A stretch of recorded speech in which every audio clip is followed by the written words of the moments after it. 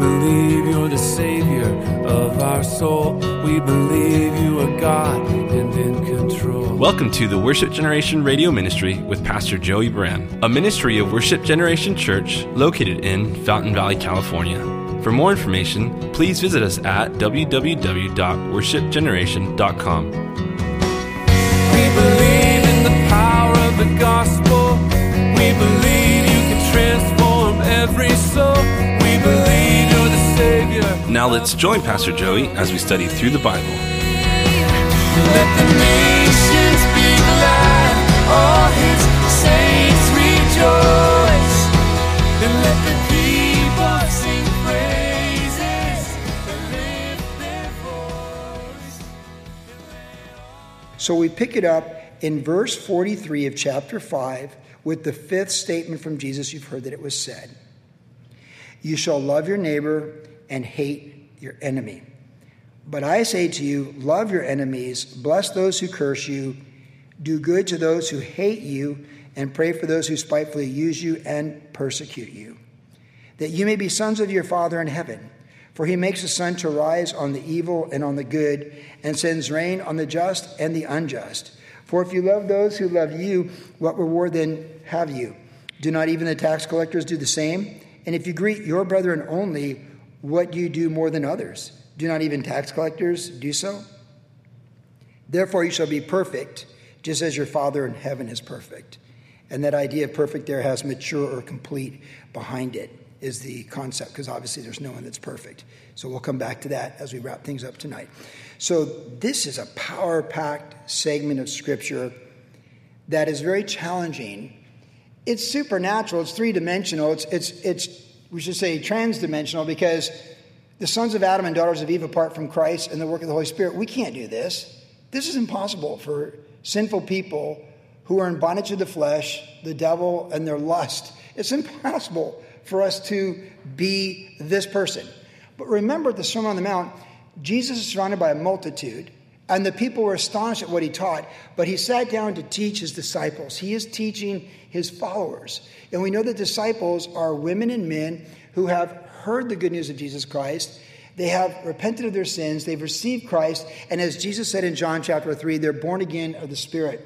So we've been made alive. And we're told that God has given to us all things pertaining to this life and godliness. And though the outward man is perishing, the inward man is being renewed. And we know that we overcome, and our faith we overcome, and we overcome by the Spirit within us. So as God gives us a new life, the kingdom life, he gives us the power to live that kingdom life. And this is the distinction, of course, between world religions and human philosophies and the kingdom life. Because world religions and human philosophies are ideas and concepts and ideologies where you're still doomed as a sinner in bondage to sin, the sons of Adam, daughters of Eve.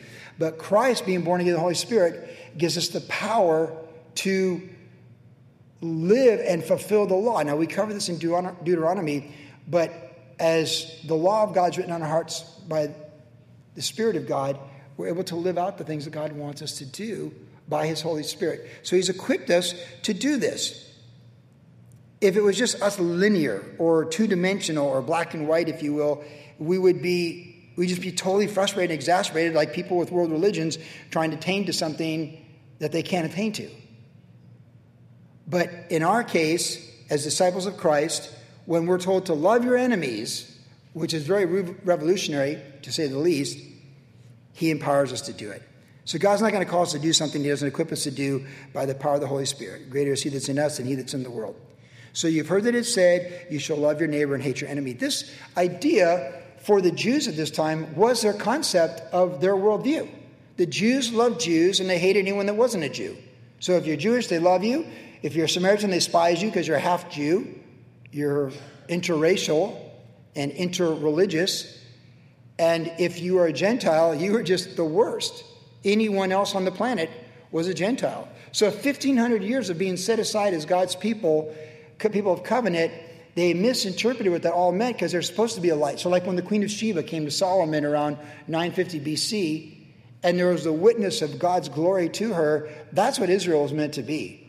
Yes, they had real enemies, but they're meant to be a light to the Gentiles, and that's why there's so many passages of Scripture about that in the Old Testament that are quoted by us, that are quoted for us by the Holy Spirit in the New Testament as the gospel went forth. Because when Jesus said that the good news of Jesus, who he is, was for preacher to every creature, to all nations, it is for all nations. And the book of Acts is the record of where they get past love your friends, hate your enemies. They have to get past that. So the first conflict is over dialect and customs. They have a dispute within the church in chapter 6 over two groups of believers that are both Jewish, the Hellenist Greek-speaking Jews and the Aramaic-speaking Jews. So the one group has hillbilly accents, if you will, and the other has white-collar accents, if you will. And there's a dispute over the distribution of food for widows. Then, through the persecution through Saul, who became Paul the Apostle later, they get out in Samaria, and they have to deal with their racism and their attitudes against the Samaritans. And that wall has to come down.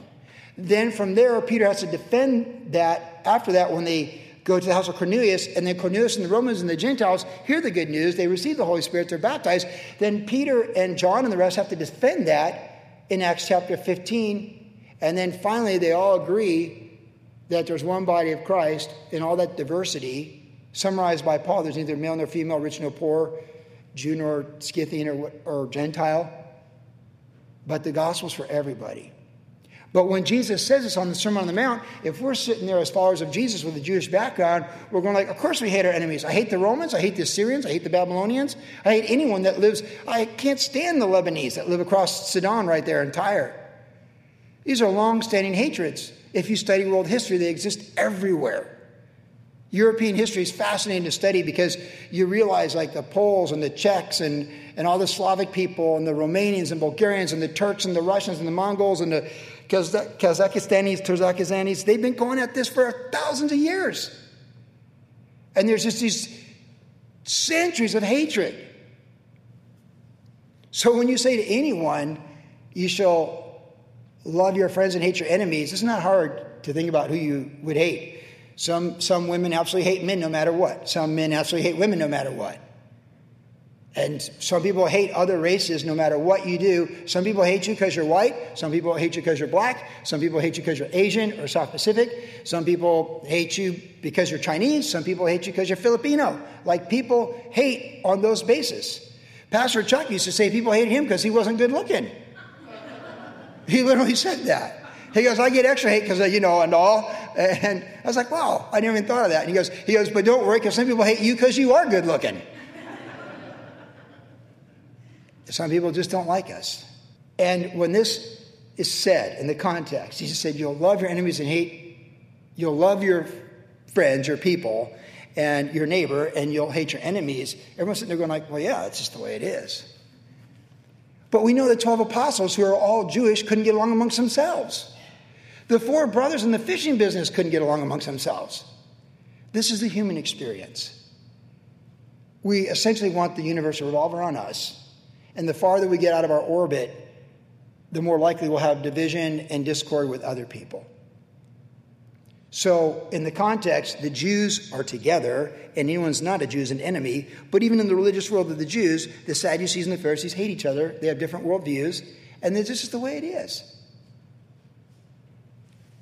That's our background to this. It gives us good insight to understand this, and it just keeps going this way.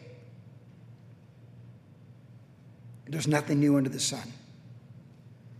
So we can have enemies for all kinds of different reasons. We have enemies. You have family feuds that go back through centuries, and ethnic feuds, of course, like the Muslims and the Serbs, the Croats and the Serbs and stuff like that. All this stuff goes on forever. Like, it's been going on forever. And then you can have feuds within the family, like parts of the family don't speak to each other because when the estate was settled, it didn't go the way someone thought it would, and someone hates you because you were in the trust and they weren't. And that's just the way it went. So when we look at this statement, you've heard that it said you shall love your neighbor and hate your enemy. It's basically saying you'll love your homies and you'll hate anyone who's not. That's what it's saying. And anyone in any audience in human history in the last 2,000 years can relate to this one. But we have enemies. There are some people that just don't like you, and they don't like me, And you can't change that. Ben Corson, who we all love, John Corson's kid. Ben, he said something, I think it was on TBN or Good Morning America or something, that got my attention. He talked about with his Hope Generation that he said statistics show that 25% of the people that you know love you and are loyal to you no matter what. 25% of the people that you know hate you and nothing's going to change their opinion. And then there's another 25% that are never going to care either way. And the last 25% is who you can win to whatever it is that you're selling or sharing or proclaiming, or lose them. And really, if you think about politics, it's like 40, 40, and the 20 in the middle, and every election is trying to win that 20 in the middle. It makes sense. So there's going to always be people, no matter what, are never going to like you. In other words, haters are going to hate. So we got to get past that and realize we're not going to change them from hating us. But what can change is our heart in loving them. You've heard that it said, you will love your neighbor, but hate your enemies. So we don't want to give someone a reason that we're their enemy. We don't want to be openly someone's enemy. Christ on the cross is Christ for people. Now, he'll call people to repent, and they don't like that, so they crucify him. But he's for them. What did he say to those who crucified him? Father, forgive them, they know what they're doing. So that's Christ for humanity. The Son didn't come, God so loved the world, he gave his Son. So God is for people. So we never want to be the initiator of, I'm your enemy and I'm out to get you. Nonetheless, no matter what we do, with or without Christ, there are people who are going to not like us, and they might really hate us for whatever reason. We could be their enemy. When we went to England years ago, I was in a sports department store, and I bought a Liverpool soccer shirt, a nice one, like a Nike, really nice. I thought, I just like the way it looked. I'm like, an American Tourist. It's really cool. It's black and yellow. It's Liverpool. It's cool. I'm with my boys. It's our tourist day after all the event at Creation Fest. I was walking through London for the next 5 hours with a Liverpool soccer shirt on. Let me tell you, there are people that I thought were going to kill me. There are people that I thought were going to kill me. Like, I was like, oh my goodness. Like, that, just the identity. And Jesus even says in this passage, you're persecuted. You'd be persecuted for him. We already saw that early on in chapter 5. So people just hate you because you're wearing a Liverpool sweatshirt. I mean, you go to surf contests, people don't like you because you're wearing Hurley when they're sponsored by Billabong or something. Like, that's just the way it works. So we don't ever want to be the ones giving the vibe of hate, but inevitably in the human experience, you're going to receive the vibe of hate for whatever reason. It's going to happen. So this is how we deal with that as followers of Christ, particularly in the context of even being persecuted or hated because we're identified with Jesus, but it doesn't have to be that. But it's for the disciples. So he said there's 4 things initially that we're called to do. I say to you, love your enemies, bless those who curse you, do good to those who hate you, and pray for those who spitefully use you and persecute you. So you'll notice there's a diversity of the actions here. So on one hand, love your enemies, or to love. Now, when Woodrow Wilson was trying to negotiate or prevent World War I between the Germans and the British and the French and Russia and the alliances, he's out there with phileo love. He's trying to bring the Prussians and the Brits together and the French and all this stuff, centuries and centuries of wars and stuff. Didn't work. When the whole world was just completely destroyed 3 years later, there he is again in 1918. He's trying to bring the world together. Eventually it was the League of Nations, which would become, of course, the UN. And he's trying to bring enemies together with phileo love. Phileo, like, that's why we get the word philanthropist from that. Is the idea that, you do good for humanity. You're a do-gooder for humanity, but you're not a do-gooder for humanity because of Christ and that thing. It's more like when people have billions of dollars and they give away millions of dollars and say they're philanthropist. That's what that's like. And philanthropy, for some people, can be world population containment with funding global abortions. In their mind, that's philanthropy. Philanthropy for others can be Mother Teresa taking care of lepers in Calcutta for 50 years. That's a pretty broad definition for philanthropy. But it's the idea of phileo, brotherly love, from which we get the word for Philadelphia, the city of Philadelphia. It's like brotherly love of humanity is the idea. But that's not the love here. This is the agape love. So I'm grateful that we're not left to try and love people like global corporations and their philanthropy in 2021, whatever that looks like. We don't need all the money of billionaires and oligarchs. We only need our faith and to be led by the Spirit every day in how we interact with other human beings in our circle of life. And we all have that. We need the agape love that Christ gives us. We're called to love our enemies. So we're not Woodrow Wilson and the League of Nations trying to get the Germans and the Brits and the French and the Russians and everyone, the Italians, to settle it down. That's not what we're trying to do here. Let the world figure out their stuff. Ours is the kingdom. Remember, ours is the kingdom. Theirs is two-dimensional. Ours is multidimensional because we're spirit-filled and we're surrounded by the angels and so great a cloud of witnesses and angels of ministry and spirit sent to those who are saved by grace. Ours is a much broader universe. It's multidimensional. Ours is the eternal kingdom. So we're called to love our enemies. We can't love our enemies the way God wants us to. But we're told in Romans chapter 5 that through the Holy Spirit, the love of God has been shed abroad in our hearts. So going back to Galatians 5, if the fruit of the Spirit is love, joy, peace, patience, that as we're abiding in Christ, as we're a spirit-filled woman and a spirit-filled man, God's love is working. God's love is at work. And that phileo love of Woodrow Wilson has its limits. No matter how much you love humanity, it has its limits. We need the love of the cross, the agape love. The supernatural love of the Holy Spirit producing Christ in us to love our enemies. So isn't it good to know that we're not like the French trying to forgive the Germans or the Belgians trying to forgive the Germans for what they did to their property and all their cities and the hundreds of thousands of innocent people they killed in World War I? Aren't you glad that we're not trying to do that as philanthropists? Forgive them for burning our homes, taking our livestock and everything, shooting our relatives in the city square? Like, aren't you glad you weren't Belgium in 1915 and 16? Because you're a philanthropist, how do you forgive them? If your phileo love is all you have to forgive the Germans, the Huns, for what they did, how's that going to work? But if you're born again and you're a disciple of Jesus Christ and you have agape love, the love of God has been shed abroad in our hearts through the Holy Spirit who's been given to us. So now we're like Dietrich Bonhoeffer in World War II, when he's going to be hung, and he loves and forgives the German. He was a German that loved Germany, and he was hung because he's part of the Valkyrie and the conspiracy to kill Hitler. It was a lesser of two evils in their world to try and stop the madness. But he taught a Bible study from Isaiah, and they hung him just a few weeks before the war was over, before the U.S., the Soviets, and Americans came on Berlin. But he loved and forgave those Nazis and what they did to him. See, that's not phileo, that's agape. That's how we do this. That's how we roll. We're the kingdom. We're not Woodrow Wilson trying to fix the world. We're disciples of Jesus Christ with the power of heaven to forgive our enemies.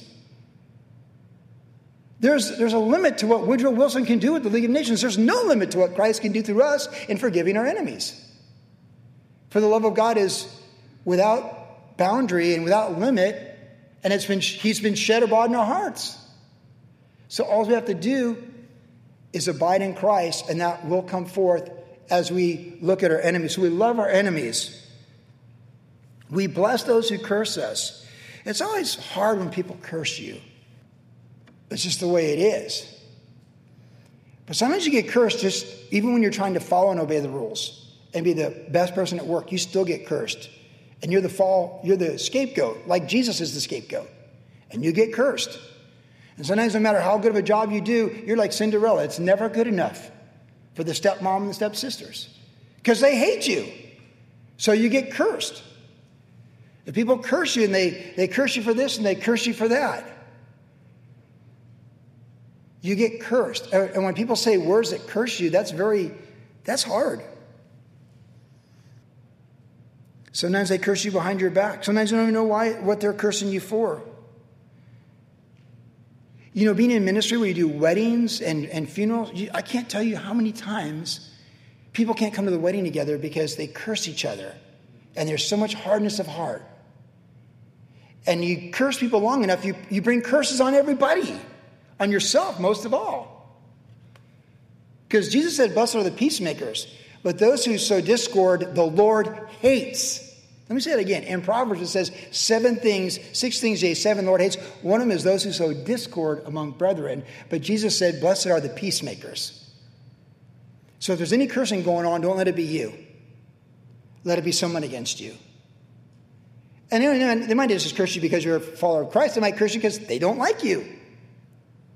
But what are you going to do? Someone might curse you because you've got the position and they don't. It's that simple. Think in high school. You get to go to the prom with the quarterback or the senior or the handsome guy, or you get the Bella to the ball, and people curse you and hate you and all the slander that goes against you because that was you. You're a princess the junior year and they weren't. And they've hated you since 3rd grade. Right there in MCA. It's been building, and here it is your junior year. Let it rip. It's all out in the open now. We're just getting ready for adulthood. Right? Don't be the cursor. It says, bless them. So you got to kind of get Pentecostal here. Father, I'm pronouncing a blessing upon them. I want you to bless them, Father.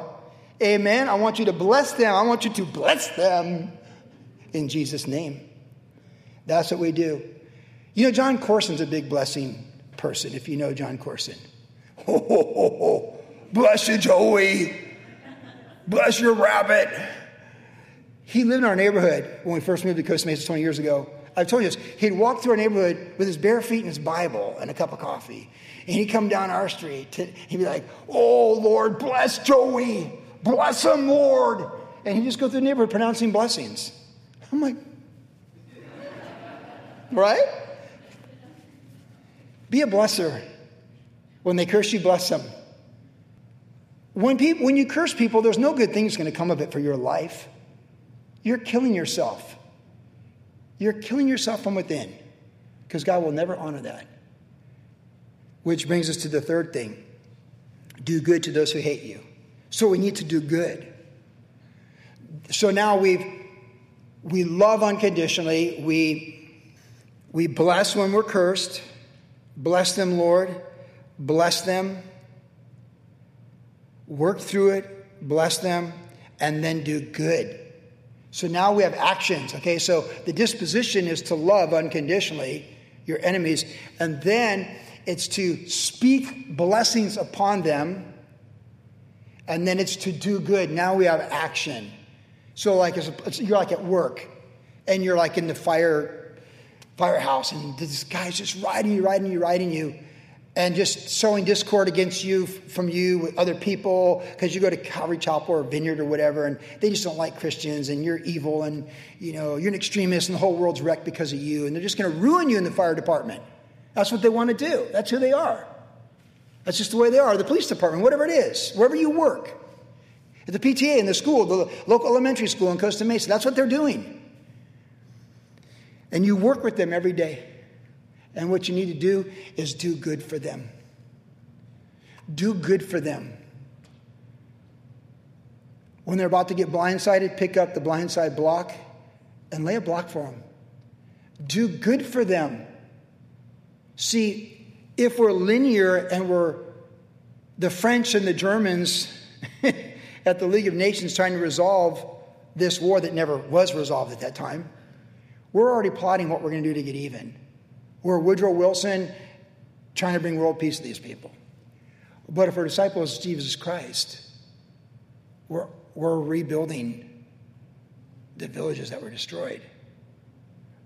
Which is what America did actually too, by the way. What a great country. We go in and build and clean up things that other people destroy. That's the history of America. But we do good. We do good. There's action. So listen very carefully. This is the Sermon on the Mount. This is loving our enemies. This is action. Doing good is action. Doing good involves time. It involves energy. It involves vision to take the initiative and do it. To do good. The Lord can guide us what that is. Family disputes, work disputes, community disputes, national disputes, to do good. And then the fourth thing is, So we get the action. So we have the disposition of love. We have the words of we pronounce blessings. Then we have the action of doing good. And the ultimate thing is we pray for those who spitefully use us. It really is like Cinderella praying for her stepmother in Cinderella and her stepsisters. We pray for those who spitefully use us and persecute us. Now, again, the context most likely is persecution for Jesus' name's sake, but we can be persecuted for righteousness' sake. You've been listening to the Worship Generation Radio Ministry with Pastor Joey Baran. If you would like more information about the ministry of Worship Generation, visit us online at www.worshipgeneration.com, where you can listen to the podcast of today's entire message. Worship Generation is located at 10350 Ellis Avenue in Fountain Valley, California. Our service times are Saturday evenings at 6 p.m. and Tuesdays at 7 p.m. And also follow Pastor Joey on Instagram under the tag name @JoeyBaran. Thanks for listening, and God bless. Not ashamed of the gospel. Not ashamed of the one I love. Not ashamed, not ashamed.